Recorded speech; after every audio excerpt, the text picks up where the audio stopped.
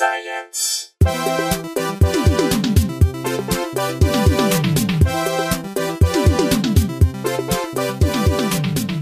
Hello, welcome to Probably Science. My name's Andy Wood. Hello. I'm Jesse Case. I'm Matt Kirshen. No hellos from me. That just takes too much time. Yeah. Takes too much time for me to, like, there was wasting listeners' time if I were to say hello. That's a whole, 2 seconds of the show not happening. Are you referencing that we're 20 minutes late? Is that what you're doing? Well, is that a joke about being 20 minutes late? It's not, but it can be. Okay. All right. It can be that. Fair enough. Well, they don't know we're late. We're right on time, everybody. Yeah. Right on time. We've got friend of the show, returning friend of the show, Nate Craig, with us. Hey, Nate. Don't worry, guys. I'm still here. Yes. Good to be back. Thank you for having me. It's good to have you back. It's been a while. I think last time you were here, it was in the old Bluebell days. Yeah, before science flared up. Yep. Before our biology ran rampant. Yep. We did have a little science outbreak, didn't we? Yeah, we got scienced in the face, man. It was pretty intense. I don't know if we learned anything either. No, we learned that we hate it. Yeah, we learned that we hate it and we're not impressed. It's really, God, that first month, which is 3 years ago this month, I remember just sitting on my front porch pontificating about, this is going to hurt, but everyone's going to learn about the scientific method. Yeah. There'll be renewed respect for scientists of all stripes. Yeah, well, I mean, we had nothing to. None of us have been in a pandemic before. We had nothing to compare it to. But I was like, well, this will be a moment of growth, surely. Yeah, I was so optimistic about. It'll finally be. I think the country will truly come together. There'll be no more will there be the great division in our nation. Yep. And then a vaccine. I'm like, finally, we'll just easily get ourselves out of this in an agreeable way. This is going to be great. Yeah. Well, people can't. It takes a lot of work to understand science. When you could just evolve as a victim, generations with just one wildly stupid video on YouTube.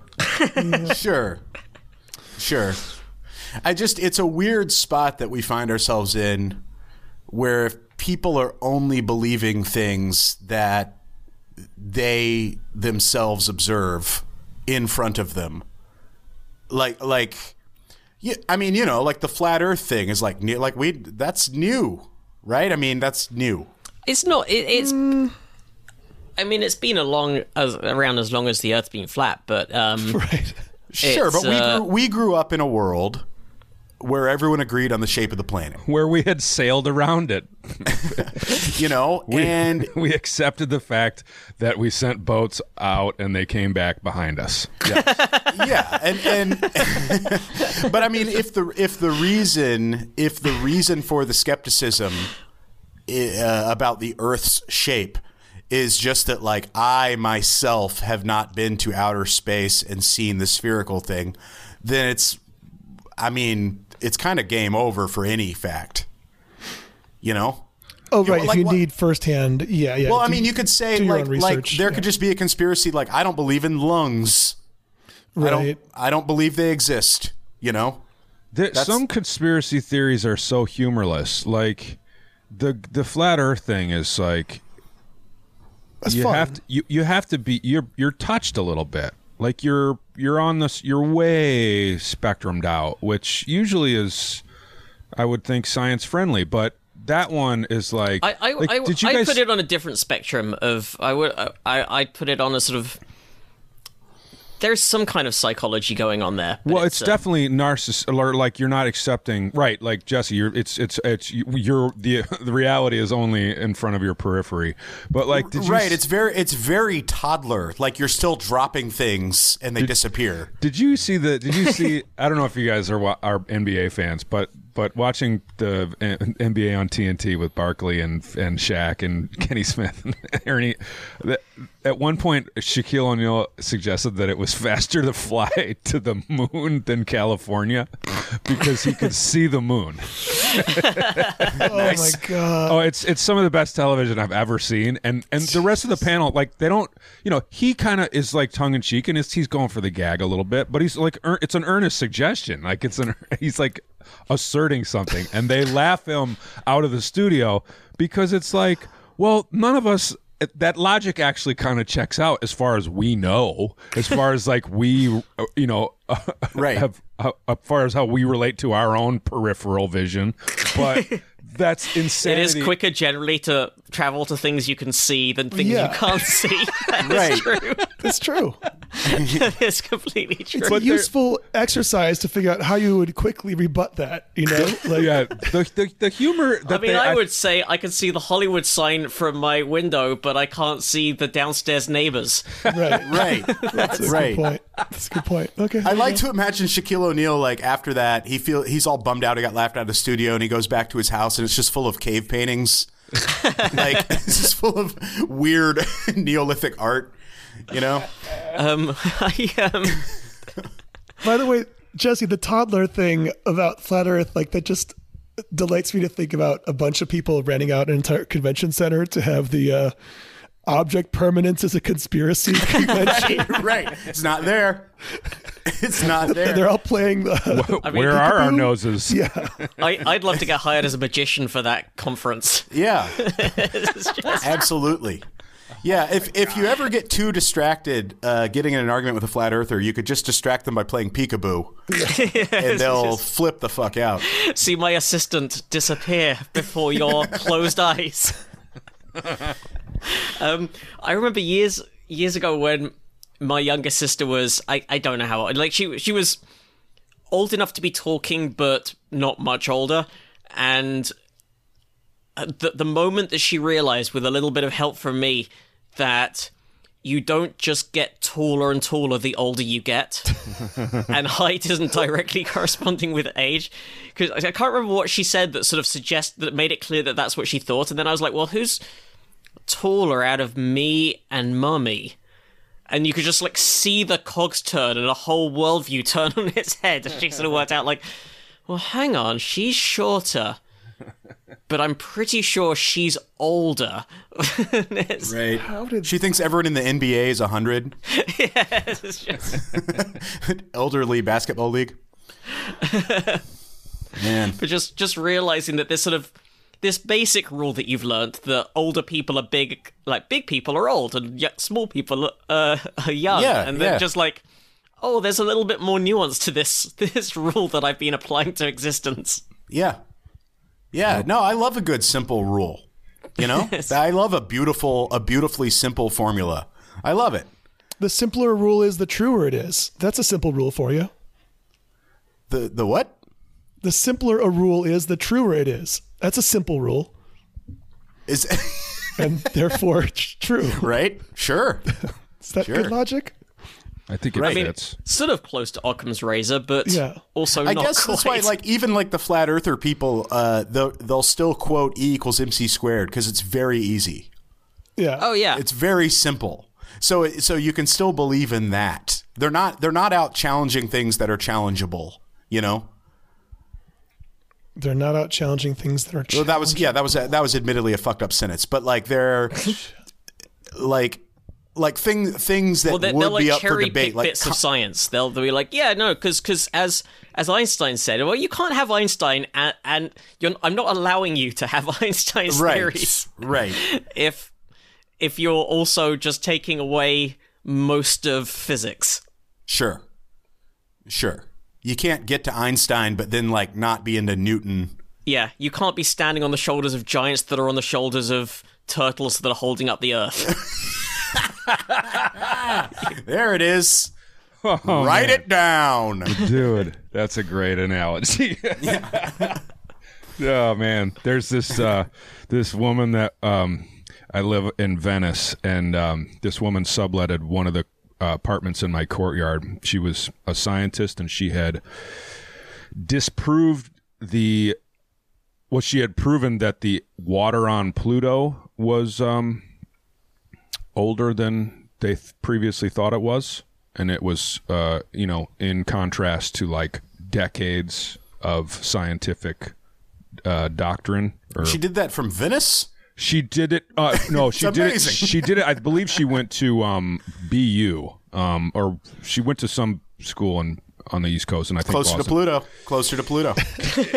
From here, as far as I can tell. Yeah. That's why. That's why she moved there. If you look up there.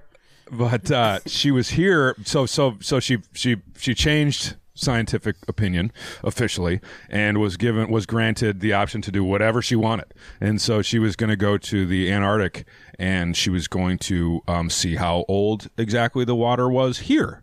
And I think, if I remember this correctly, but she had to train at Boeing to be able to go there for the purposes she was going there for, the length of time she was going there for. So she was in my courtyard for like 5-6 months, and I got to know her a little bit. And one night we were hanging out, we were drinking, and she was this fucking wild, awesome, cool chick. She had piercings all on her face, and she was just like just an incredible conversation. She looked like a classic girl that gets into ice cores. Yeah, you know what I mean? We've all met. She was, I can tell when I'm in an ice core bar. I'm like, all right. Steampunk, ice core. She was versatile. Yeah. And she was telling me about how fucking because I asked her, I was like, so what about an earthquake? How come they say that since the fault line's inland, that we're not really at risk of tsunami as they are upstate.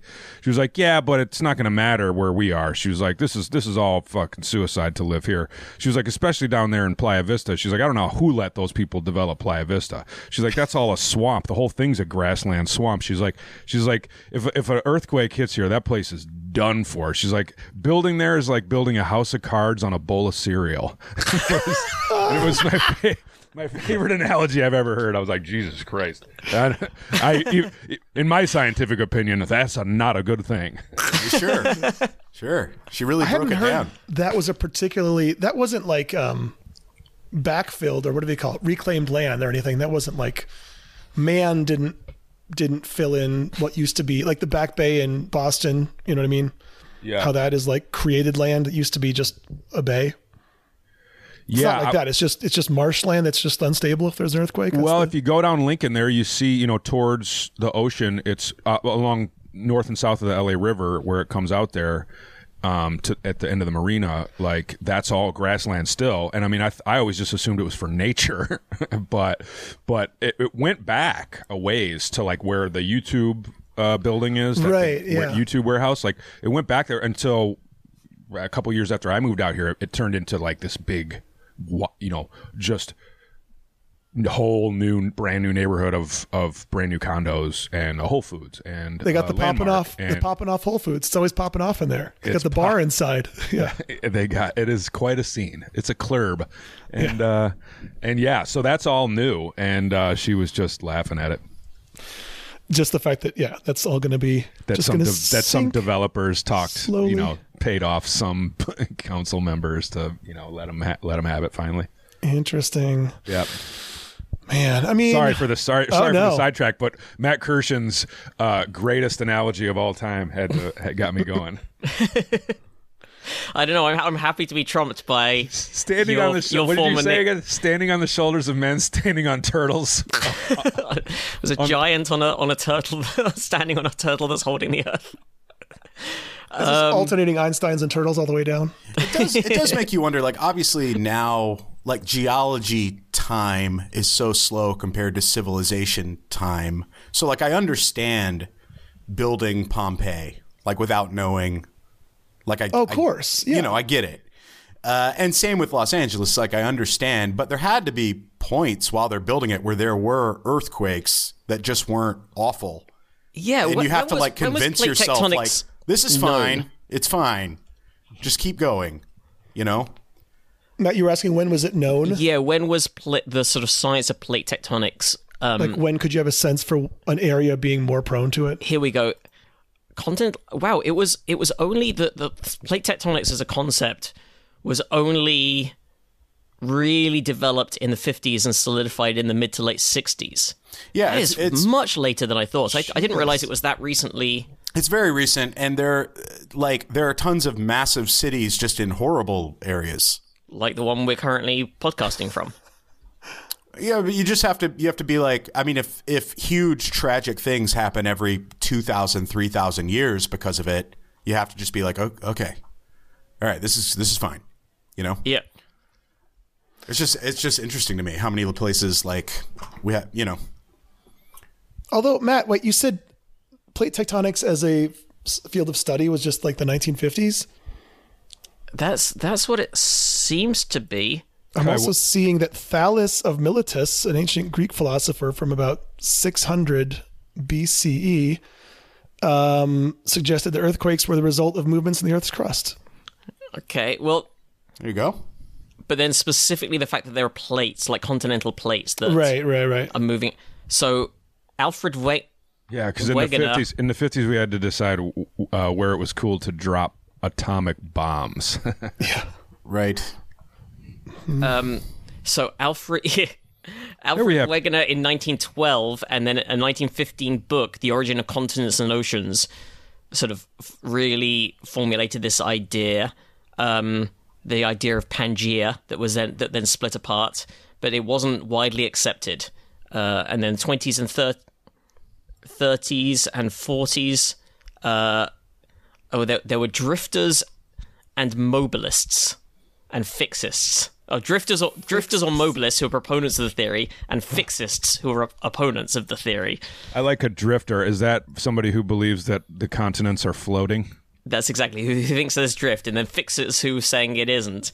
Then the 1920s and 30s, the drifters or mobilists reached important milestones proposing that this is all from Wikipedia, convection currents might have driven the plate movements and spreading may have occurred below the sea within the oceanic crust.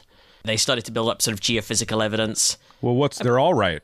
Because, I mean, it's the continents did move, so they were floating on something. But it's the fixits who are the ones who are wrong, the ones who said it was fixed and wasn't moving. Oh, right.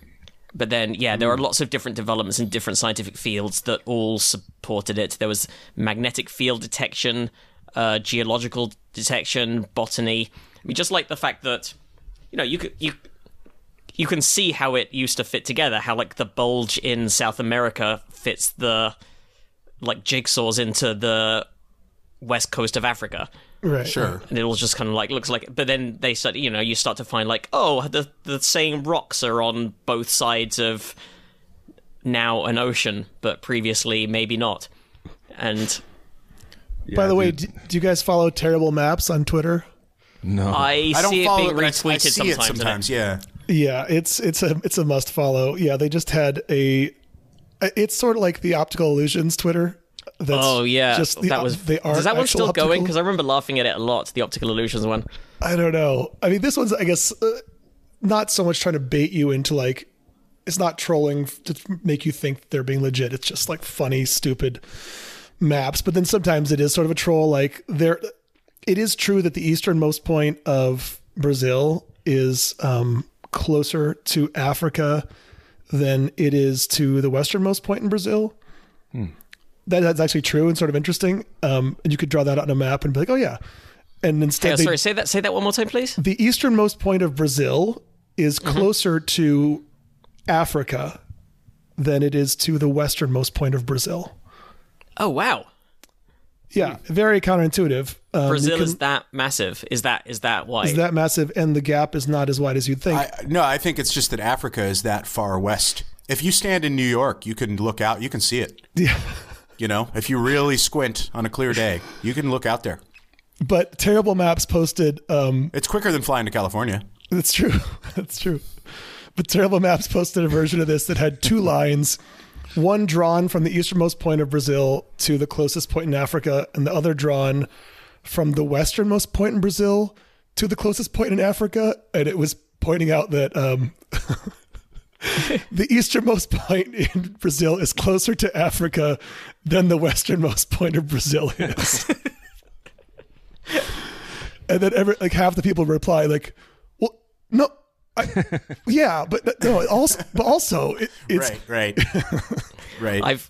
I've looked at, this is a funny, below it is a map of countries by height of shortest building, and it's labeled over 50 meters is in red and below 50 meters is in white, and every country is colored in white. And every country's red. Yeah. Nate, something we always ask everybody, and I know you've been on before. I know you're a regular. Away. You're a paid regular around these parts. We paid Nate, right? Sure. He's gotten his money. How'd you get into science? What's your background in science, if anything? And it could be so vague and stupid. It could be you liked Bill Nye as a kid, or you had a chemistry kit, or you liked explosions. Whatever. All right. Well, let me start at the beginning. I did not fail out of Biology 1. Nice. And made it all the way through that. Made it through Biology 2 with a little bit more grace and acceptance. And then took a long break, took a sabbatical, took a 30-year sabbatical. And then married my wife, whose parents are geophysicists. Okay, that is my my most greatest achievement in the art of sciences. When you first met her parents, I'm in the Christianity of sciences. Sure,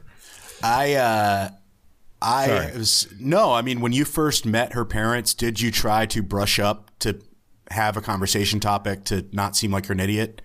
Wow. I didn't even cross my mind. I was just, I didn't have, because I mean, that's a dangerous move. Because then if you're trying to play that game, then you're really, you're dangling yourself. Sure. And dude, I had a girlfriend whose father is a famous ophthalmologist. And I was terrified of meeting him, like terrified. And I know nothing about eyes or how they work. And I gave it I read Wiki the night before. I was like, in case this comes up. And then, of course it didn't come up, but I was just immediately, I was so proud of what little I knew. That I'll just look over there. Yeah, I was like, how the rods and cones going? You know what I mean? Talking about the macular Nice to meet you, sir. Done any blinking lately? Right. And it didn't work at all. I understand that's useful to keep the eye wet. Right. Oh, what a day! I love it when the light brings the colors to me. Yes. Sometimes your daughter lets me refract on her lower back area. Wait a second. Now we. Oh man! Speaking of dilation, your daughter, what a woman! I think I'm nailing it. I think I'm winning him over. You ever meet an ophthalmologist who could stomp the shit out of you? Right. Well, anyway, speaking of pupil, your daughter's quite a student of the oral skills. He beat me in the eyeballs until I left his house. I am blind now. He's been beaten in the eyeballs. Yeah, I just made a real jackass out of myself. It was horrible. So I'm glad you didn't do that. I'm glad you didn't No. My move was to charm them with my curiosity. There you go. Move. Yeah, that's better. Yeah, I should have done that. And as far as they tell me, it worked. But they're very buttoned up scientists. So okay. That just may be a story I'm telling myself. Oh, yeah. By the way, guys, did we hear about the earthquake and that's why we started talking about earthquakes or not? No, I mean, I saw something going around about a massive new earthquake, but it's trending on Twitter right now. 6.8? Is it from today or from the other day? There was a 6.8 earthquake in Nicaragua? I don't know why it's trending. Today was the Middle East, right? Was it really bad in the Middle East? Wow. I can't tell yet. That one in Turkey was so big, it just changed our whole parameters for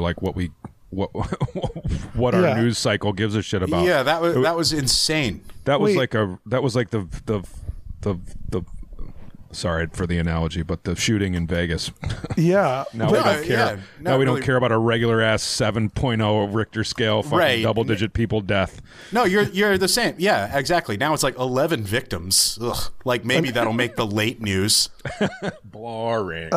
Wait, this is just as of the last half hour. Oh, wow. Afghanistan, Pakistan, India. Some places are saying 6.5, some 7.7. Those are some pretty populated places that don't necessarily have the highest building standards. Right. That's kind of worrying. Anyway, yeah, that was pretty fascinating to see the backlash on those developers in Turkey. They were like, right. It was like a full on system. The way business got done, and they were not happy. What do you? I'm not sure. I was just aware the fact of that that buildings fell so easily. They built all those shoddy, apartment buildings that just like collapsed inward on everyone's, on everyone, and people were pissed, and are pissed. Yeah, I would say that's piss-offable. And it's so much it affected or will affect. I'm sorry, I should be paying more attention, but Erdogan's potential re-election. Oh. Yeah, because he's as a populist to then be told like, oh yeah, a lot of the people who basically paid his stooges money got to build these unsafe buildings, right, that have now collapsed and caused horrendous tragedy. Right. Yeah, that's a kitchen table issue. Right. That issue is we can't find the kitchen table. Yeah. Jesus. Well, luckily, all we have to worry about in the world is viruses and earthquakes. There couldn't be anything else that's going to jeopardize. Oh, wait a second. Wait, what's that, Andy? What are you talking about? Because I was with you. You're 100% correct. What's going on? No, deadly fungal infection. No. That's right. Yes. Oh, yeah. No, that one is, that's for real. Medical facilities. Yes, this is a story's been going around. It was sent to us by a number of listeners, I believe, including Justin Broad. I'm just going to assume Justin Broad sent it because he's all over it. Statistically, it's a likely He's like scenario. a de facto producer now. Yeah. Yes, indeed. Deadly fungal infection is spreading at an alarming rate, the CDC says. The fungus, a type of yeast called Candida auris, or C. auris, can cause severe illness in people with weakened immune systems.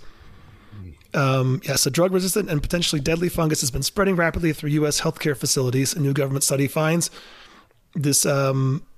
The number of people diagnosed with infections, as well as the number of those who were found through screening to be carrying C. auris, has been rising at an alarming rate since it was first reported in the U.S. Researchers from the CDC and the Center for Disease Control and Prevention, I didn't know there was the P at the end, reported on Monday. The increases, especially in the most recent years, are really concerning to them. They've seen increases not just in areas of ongoing transmission, but also in new areas. The CDC warning, published in the Annals of Internal Medicine, comes as the Mississippi Department of Health is fighting a growing outbreak of the fungus. Since November, at least 12 people have been infected with C. auris, with 4 potentially associated deaths. The state's epidemiologist, Dr. Paul Byers, said in an email, there's been ongoing transmission at 2 long care facilities, although cases have been identified at several other facilities in the state. Unfortunately, multi-drug resistant organisms such as C. auris have become more prevalent among our highest risk individuals, such as residents in long-term care facilities. The fungus can be found in the skin and throughout the body. It's not a threat to healthy people, but about 1/3 of people who become sick with C. auris die. That's a really high. Yeah, it's a very high rate. Okay. In the CDC report, researchers analyzed state and local health department data on people sickened with the fungus from 2016 through December 31st, 2021, as well as those who were colonized, meaning they were not ill but were carrying it on their bodies with the potential of transmitting it to others who might be more vulnerable. The number of infections increased by 59% from 756 in 2019 and 2020, and then by an additional 95% to 1471 in 2021. So it's now been detected in more than half of U.S. states. I want to find out how transmissible this is. Most concerning is the increasing number of fungus samples resistant to the common treatments for it. Awesome. Great. Yeah, there it is. Now, antibiotic resistance is like so you know how like is an antifungal even an antibiotic? Technically, I don't know. Yeah, but No, I don't think it is. I'm going to say no, but it's also the transmissible on skin and clothing is a big one, right? I mean, it means it can live in goddamn anything. Yeah. I'm paying $20 a month now for GPT-4, the latest iteration of ChatGPT. So let's see what it says. Candida auris, the main modes of transmission for it are direct contact. Okay, indirect contact can survive in surfaces over extended periods. Great, awesome. Individuals can be infected by touching contaminated objects such as medical equipment, bed linens, or furniture.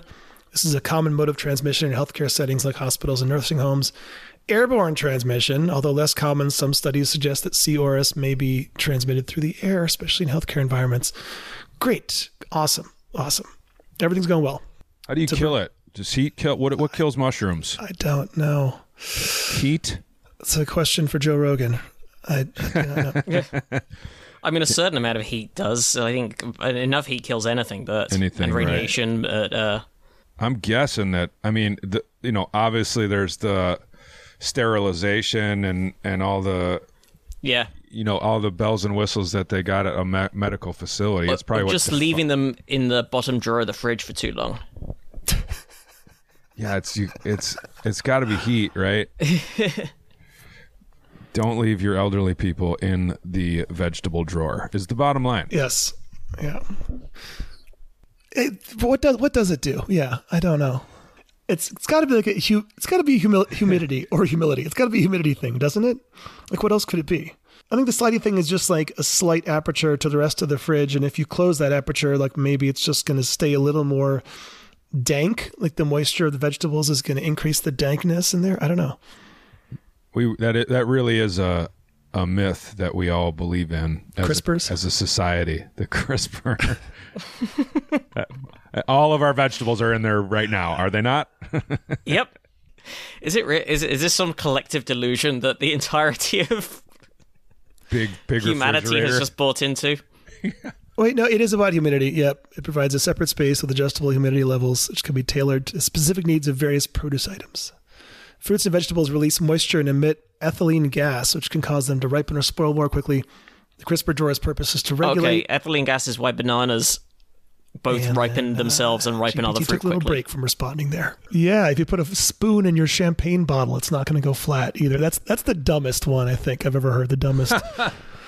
How do you even drink champagne with a spoon? It's just like it's... Bananas ripening make other fruit ripen faster in their proximity? I believe that's the case because it gives off ethylene. I'm going to check this to see if this is some other thing that I've just believed. But bananas, you're meant to keep bananas away from other fruit in the fruit bowl.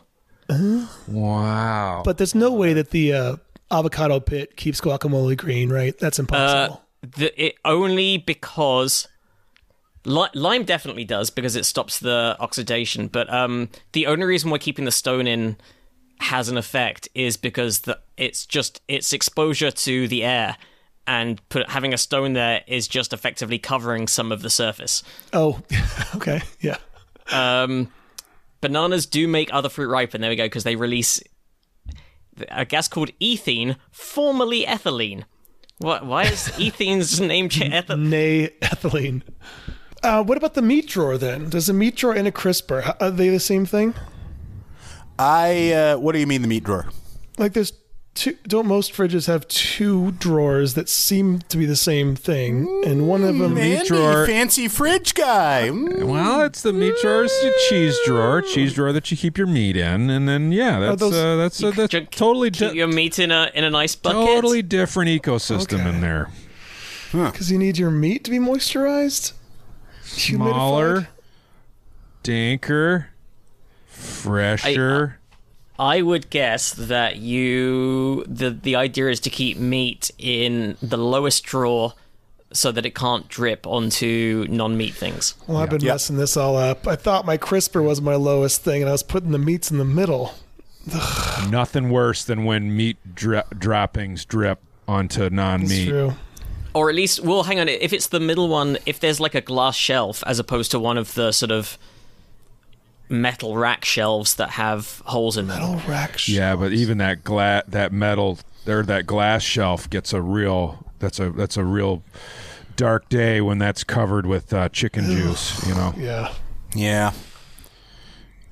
I mean that. Holy shit! Have you guys ever had a fridge break or the power go out when you were out of town? Oof, no. No, but I can imagine you come home to a deeply unpleasant scene. Gnarly. My dad grew up on a farm, so my uncle and my cousins still own it, and they raise beef cattle. And so growing up, we always had like roasts and all kinds of meat, and we went to we went out of town one summer for like 2 weeks and came back to our the power had gone out in the house, and the downstairs meat fridge, just a fridge, a refrigerator sized freezer, stand up freezer, was full of demons. No. I mean demons. I mean the ghosts of 1,000 cows were haunting that basement. Let me ask you this: if I mean, how does that? This is the dumbest question, but like, how does that happen? If it's in there, it's frozen.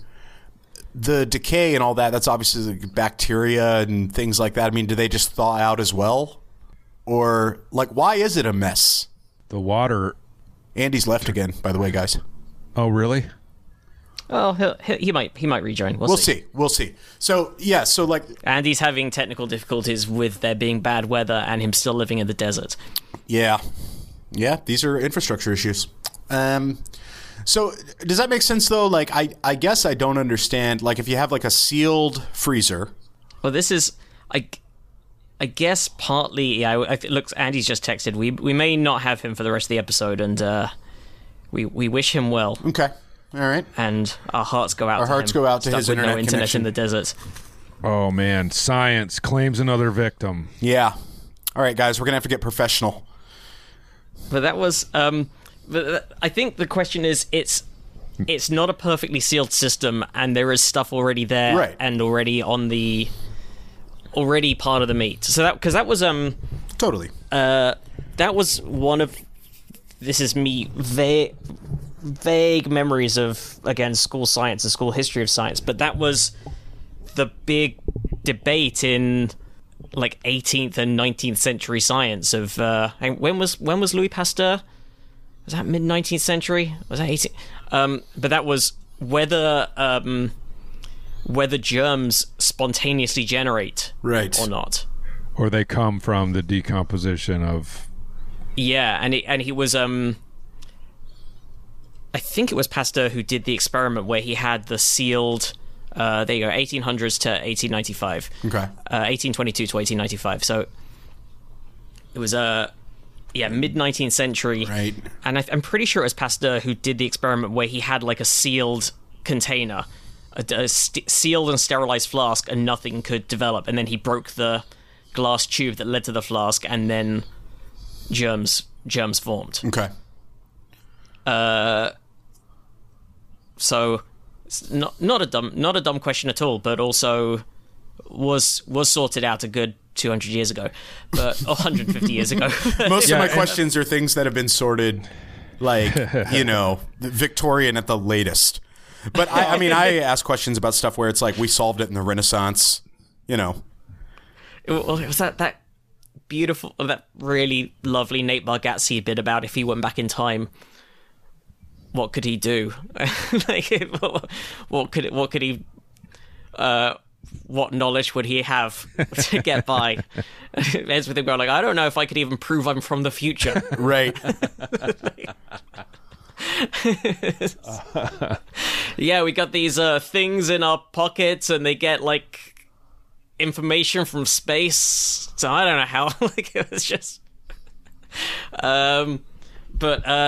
Yeah, I think the question, like, the fridges aren't perfectly sealed, yep, and also there's already bacteria and other parasites that are on meat, but just in small quantities, and small enough to be insignificant. But once they're thawed and have enough time to develop, then the party begins. Exactly. There's probably like one or two small fly eggs knocking around.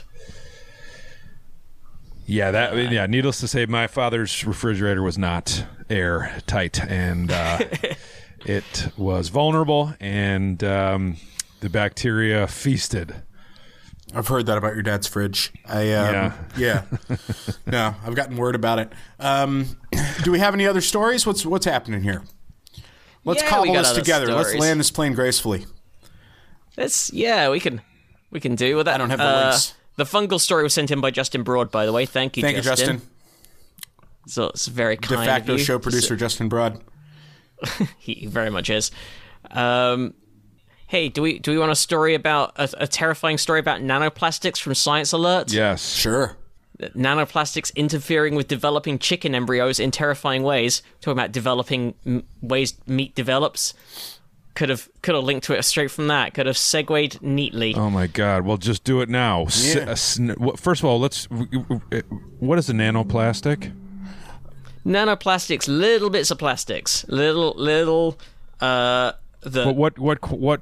How small does one have to be to qualify? It's basically clothing and everything on Earth that we now use that is made of synthetic materials is constantly shedding tiny little bits of plastic. Got it. So, for example, any polyester clothing, base clothing. Oh, I got tons of nanoplastics in my body right now. Oh, 100%. And also, just like every time the washing machine goes, that's like filtering off loads of tiny little bits. So, nanoplastic, the definition is an unintentionally produced particle in the size range from 1 to 1,000 nanometers that show colloidal behavior. A colloid is just a suspension of a solid in a liquid. So, is a colloid specifically solid in a liquid, or is it? I remember learning about this is just like when one state of matter is evenly spread throughout another. So, like an emulsion is another type. Emulsion, colloid. Yes. Type. It's when one substance consisting of microscopically dispersed insoluble particles is suspended throughout another substance. There we go. Okay, so a colloid is the generic term for all the types, and then an emulsion is a liquid in a liquid. So mayonnaise, for example. Sure. Good example. Or salad dressing, so you know the way it kind of separates if it's in the fridge for too long, but then you shake it up and it becomes one thing. Mm-hmm. That's an emulsion and also a colloid. Here are aerosols, foams, gels, sols. What is a sol? So a foam is a. What word were you curious about? Sol. Sol. S-O-L. Huh. An SOL is solid particles in a liquid medium, such as blood or ink or mud. Sediment? Yeah, paint. And solid sols can exist like glass. Well, those are then a gel is liquid in a solid. Yeah, no, you're talking about ghosts now. Yeah, ghosts. So toothpaste or gelatin, those are gels.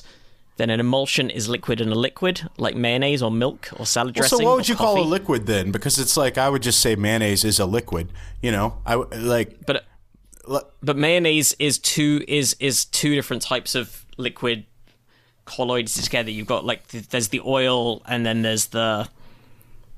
No, it's got to be able to make it through a funnel. Mayonnaise isn't a liquid. Okay, fair. What? I can get what's your mayonnaise cutoff? through a funnel. You're not trying hard enough. And an aerosol is a liquid in a gas. So what's your official definition of liquid then? And I'm talking your definition. When does something cease to be a liquid? Never mind what's suspended in what. You know what I mean? Like water, we're like, okay, that's a liquid. Gatorade is a liquid. Chocolate pudding, you know what I'm saying? Like, when does something stop? Huh. When would you no longer call it a liquid? I think chocolate pudding is actually a gel. So your next step of wetness is gel? This is a question. So does it have to do with evaporation? Or is it a foam because it's air within it? So a liquid can flow, I think is technically the definition, or is one definition. Okay. So it has enough bounds. It has enough bounds between the attraction between the molecules that it can't just float off freely, but it has more than a solid does, which cannot flow, cannot separate and rejoin and pour. Okay. Definition of a liquid. I'm sure there is a much better scientific definition. Well, while we're getting on that, it is a nearly incompressible fluid that conforms to the shape of its container but retains a constant volume independent of pressure. There we go. Okay. That's how Wikipedia defines it. Huh. It conforms to the shape of its container. I feel like pudding fits in that definition. Yeah. But pudding doesn't retain a constant volume independent of pressure. It doesn't? No, I think you could squash pudding because you get the air, because pudding has air bubble pockets. Yeah, but also Nate, you and I have to keep in mind that Matt is British and his pudding definition's fucked. Oh, that's also true. You know what I mean? Pudding can be any dessert. We're not even having the same conversation right now. Yeah, that just occurred to me halfway through. I was like, when we say pudding, the images that go through his mind would traumatize all kinds anybody. All kinds of twigs. They got twigs in their pudding. Yeah. You can sort of imagine somewhere between like a sort of Dickensian horror porn. Yeah. Okay, some sort of compost setup. Yeah. I don't know how you colonize the whole planet and still have food that shitty. Like, I don't know how it's possible. Even they hate their pudding. They light it on fire. I know. My mom, man, this is brutal. My mother's mother is British, and they do this, it's called the Captain's Pudding. It's this old family recipe that I'm sure is not really an old family recipe. It's just everybody uses it and says it's an old family recipe. But it's a pudding that I would never call a pudding. You know what I mean? It's like an upside down, cakey, horrible thing, and she lights it on fucking fire every year. I'm guessing it's 90% 90 proof alcohol. Yeah, she soaks it in rum and lights it on fire, and every Christmas, man, she has to tell the story and she everyone hates it. It's the biggest bummer. Everyone has to sit around and shut up while my mom tells this story that's only important to her, and then lights a pudding on fire like a psycho, and we all have to pretend it's great. It's awful. It's an awful pudding. But I guess what I mean is it's so British. Like, I would never call it a pudding. It's like a wet cake. The captain loves it. Yeah. I don't know what's going on with that. It's probably covered with nanoplastics, you guys. Ever since he got sober, the captain's been eating a lot more pudding. I know. He eats a ton of pudding, that guy. There is, while we're talking about this, there is, which overlaps with a lot of the interests of our show, a new scientist story about a 3D printed cake that's made from 7 different pastes and finished by a laser. Well, I mean, obviously we're going to have to get into that. It's a 7-ingredient cheesecake. A 7-ingredient cheesecake? What makes a cheesecake a cheesecake? So here's the deal. I've decided lately, maybe it's because I'm getting older, I'm a carrot cake guy. Love carrot cake. Oh yeah, I'm not, Fucking and I love never it, had. but- It's the texture. Okay. There was a debate about this when we were sorting out wedding desserts. You know, it's the closest thing to English pudding. It is. You think as a Brit, I would be in favor of carrot cake as something that sort of has like some of the joy of cake, but with a sort of element of punishment. Sure. some sort of. Well, it's filling, and it's filling enough. I mean, if I don't like cake that's too light, because I feel like that was nothing. It's just another mulch for peasants. Yeah.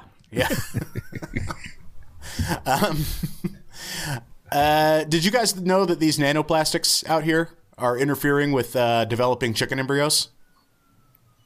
Oh yeah, we didn't finish. Yeah, that story. we got to talk about this, guys. Yeah. Yeah. It's actually strange that you mentioned that because a new study of chicken embryos suggests that sufficient concentrations of teensy nanoplastic speckles could interfere with the earliest stages of development, glugging up stem cells from which tissues and organs normally emerge. That's very well said, Matt. I can't believe you just... Thanks. Well, thought of that. I'm going to be honest with you. I am mostly just reading from this Science Alert story. But these tissue defects that you can click on the link in the show notes that are both on the podcast show notes or at probablyscience.com. You can find them there. But these tissue defects, say the authors, are far more serious and extensive than has been previously reported, and includes heart defects which have not been described before in animal studies of microplastics. So, under the focus gaze of fluorescent microscopes, biologist Miru Wang of Leiden University in the Netherlands and colleagues watched injected samples of nanometer-scale glowing plastic particles cross the embryonic gut wall and circulate into multiple organs of the chick's embryo. Man. We used a high concentration of polystyrene particles that would normally not be present in an organism, but it shows what nanoplastics can do in extreme cases on very young chicken Smart embryos. move. I would have used a low concentration of polystyrene, but that's why you're not getting the that's big why I'm not research getting the big there, bucks. Jesse. Nanoplastics are a fraction smaller than microplastics. Both are That's the big takeaway from that story. Both are typically produced when synthetic clothes shed plastic microfibers or larger plastics break down into ever smaller pieces under the glare of UV rays or mechanical weathering. Sure. Past animal studies have tried to investigate the potential health risks of polystyrene microplastics, finding biochemical signs of potentially toxic effects as they accumulate in the livers, kidneys, and guts of lab mice. Well, results like this only hint at what might be happening in humans. We have good reason to be concerned. Our dependency on cheaply made plastic goods and synthetic materials is polluting our oceans and air, with microscopic shards of plastic polymers making their way into our bodies and out the other side. Oh yeah, we are becoming plastic. Yeah. Yeah, it's not good. That's the new The Last of Us. They need to do one. They did mushrooms. Now they need to do plastic. Yep. These studies have found these microplastics lodged deep in human lungs, circulating in our blood and entering the placenta, which is meant to shield unborn babies from pathogens and other potentially hazardous materials lurking in the mother's blood. But think about it like this. Now, newborn babies are going to have an immunity to plastic. Fair enough. Yeah. Mm-hmm. The potential, that's how it works with all types of things that can affect you. Like you can get if you start off in front of small amounts of radiation, you can build up a tolerance to radiation. That's why I'm immune to crack. Little joke about my mom. But the potential effects of microplastics on the early development of cells and tissues that go on to form organs and bodies are largely unknown. Most studies of that kind have been in aquatic organisms such as zebrafish. In these latest lab experiments, the polystyrene nanoplastics, which are 25 nanometers in size, seem to get stuck on stem cells called neural crest cells, stopping them from migrating into place where they would normally form important tissues and organs. In all vertebrates, these neural crest cells give rise to parts of the heart, arteries, facial structures, and nervous system. A quarter of the chick embryos had one or two abnormally small eyes, while others show facial deformities, thinning heart muscles, and slow heart rates. Neural tube defects were also noted, which occur when the neural folds that form the early brain and spinal cords fail to meet and close properly. This all links back to the neural crest cells, the researchers suspect. Neural crest cells are sticky, so nanoparticles can adhere to them and thereby disrupt organs that depend on these cells for their development, says Leiden University developmental biologist Michael Richardson. So it does say, bear in mind the concentrations used in the study were far above levels that humans have possibly been exposed to and were rejected in an artificial manner. But yeah, the nanoplastic, the way they appear to latch onto neural crest cells could be worrisome even in scenarios of low-level exposures, the researchers Well, of course, that's their pitch, because they did one of those what-if studies. Yeah. Sure. Look, just embrace it. We're becoming Tupperware. Mm-hmm. Embrace it. Yep. No, it always weirds me out when a study, like when they're trying to find out, they're like, sweeten low, artificial sweetener causes cancer in lab rats. And in your mind, when you think about that, you just imagine a lab rat having some coffee with a little sweeten low and getting cancer. But it's like they like make it live in sweeten low for months, and then it gets cancer. Yeah. So they're just like raising these embryos in nothing but microplastics. Yeah, if you try to turn and they're like, they're coming out all fucked up. It's crazy. Into sweetener, it's not gonna make it. What happens? Right. I just mean these are not natural conditions to live in a packet of sweetener. Stop. What was the fucking real world tagline? And start getting real sweet. So, guys, real world, great show. You know what else is a great show? Star Trek. You guys like Star Trek? Oh, I love Star Trek. My favorite part is when you could go up to a computer and tell it what you want to eat, and it just fucking makes it for you. You know? Yeah. Insert that sound effect now. Yeah, absolutely. And but that'll never exist. That kind of technology, it's never going to happen. So that sucks. Well, what about that cake? What? What are you guys talking about? What about that 3D printer laser cake? Oh, Nate, I love how quick you're catching on to the horrible fucking show we do here. Okay. I would love to tell you about that cake, but I'm not going to subscribe to the introductory offer on New Scientist, so I'm going to need Matt to pick up that link. I will tell you that a cake has been 3D printed using 7 simple ingredients blended into pastes, and the result was a layered flavor that hits you in different waves, kind of like a little tripping on some cake. Yeah, I mean that's basically the story. Oh, okay. I made it through the story. I mean that's the bulk of it. I'm now seeing. No, my subscription to New Scientist has run out as well. So, look at us, a shambles today, an absolute shambles. Yeah, we've lost Andy. I mean, Andy's now missing, presumed. I mean, it's not like the legend of the 3D printer laser cake will not live on forever in infamy. Sure. I mean, who knows? Maybe we'll get to try it one day. Cut it with a regular old crude caveman butter knife, and fucking have a piece of it at a wedding right before we turn into Tupperware. We turn into tchotchkes. You store the leftovers in yourself because. Yep. That's what you do. You put it in your mouth. You put the lid on, and then you store yourself in a drawer until the next using. So 3D printed food is indeed becoming a thing. Generally speaking, 3D printed food is a meal prepared through an automated additive process.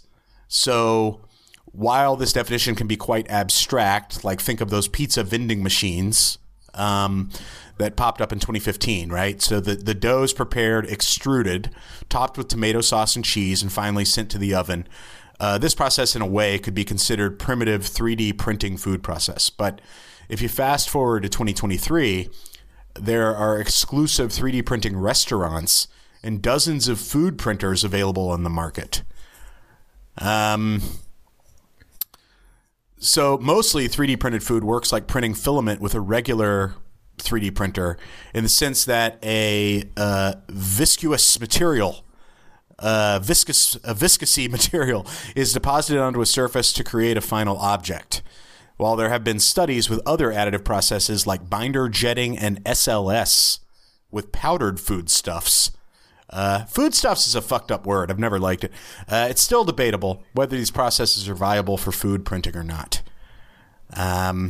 So I mean, if food printing is not new, right? What are Fritos? I mean, right? Like, aren't they blowing corn bits and like into shapes of like? Isn't that what? Yeah, I mean, I think this definition gets kind of squirrely because it's like Okay, if you think about these pastes, Pringles. Right. Pringles are the original 3D printed food. Exactly. I mean, I mean, those might be like die cut or something, but if you're just going to layer things in an intricate shape, that's cool. But it seems like it's already cooked, like this paste. I mean, if it's cooking it as it's happening, I guess maybe it's just automating cooking. I don't know. 3D printing in general, I think, sounds cooler than it is. You know? Yeah. It's just the way a lot of food has been mass produced, like Salisbury steaks. Okay, remember the Salisbury steaks when we were kids? Yeah. Did you guys ever have those? Sure. All right, so that like I don't know what a Salisbury steak is. It's like an American version of pudding made of meat. It's like it is. If you made a pudding, dried it out, and pressed it and put like fake grill marks on it, and then like it came out as like literally in the shape of like a hash brown at McDonald's. And that's just 3D printing with water, right? Yeah. You're just using less water with these machines. Yeah, I mean, I just like micro layering things into a specific shape, like 3D printing versus mold making or versus using molds. I think it's probably just because it's easier. But I would think any giant facility is going to use molds because it's much, much faster. So, like 3D, I think 3D printing is still sort of in its hobby phase, right? Yeah, totally, because it's not as efficient as molds or any kind of... Yeah, if you have a giant factory...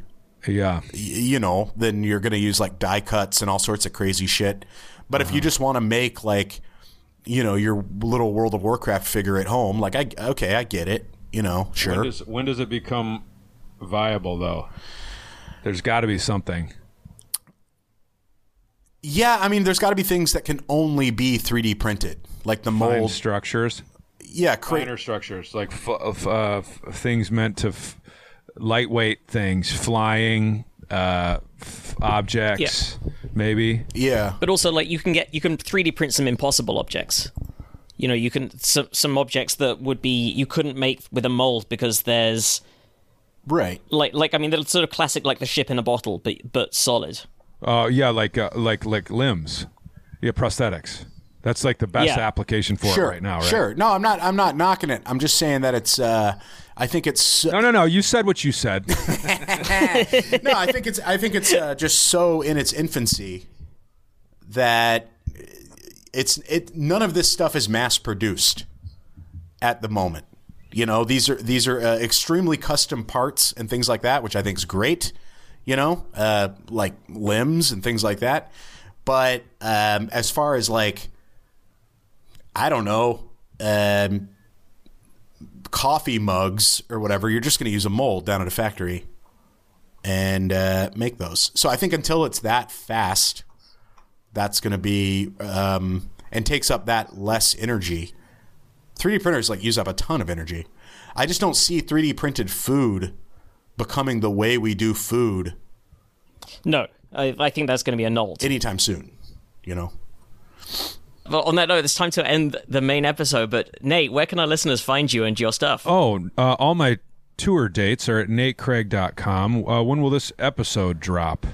Pretty soon. I'll be in Grand Rapids, Michigan, March 30th, 31st, April 1st. I'll be in St. Louis, Missouri, April 6th through the 8th. I will be in Las Vegas at Brad Garrett's Comedy Club, April 17th through the 23rd. I will be in Vegas again with Bill Burr, May 5th and 6th. I will be all over the place, Montana, San Luis Obispo, Winnipeg, Portland, Tacoma. Oh, shit. Come see me. Lovely. Find me. Go and see Nate. Nate is a very funny comic. Let's talk science. Go to that. You can find us, as always, on probablyscience.com, on Twitter, @probablyscience, individually, @JesseCase, @Matt and @AndyTWood, RIP. Probablyscience@gmail.com is the email address for any questions, comments, clarifications, stories you would like us to cover. And also, the next 3 weeks, I am all over the country with Sarah Millican. We are quite possibly in a city near you, so... maybe go to that. We're all the way up the West Coast and then across to Colorado and Illinois, then East Coast, then down through Florida, Atlanta, Texas. So yeah, we'll be all over there. Do that. And Nate, thank you so much for joining us. Thanks for having me. Bye.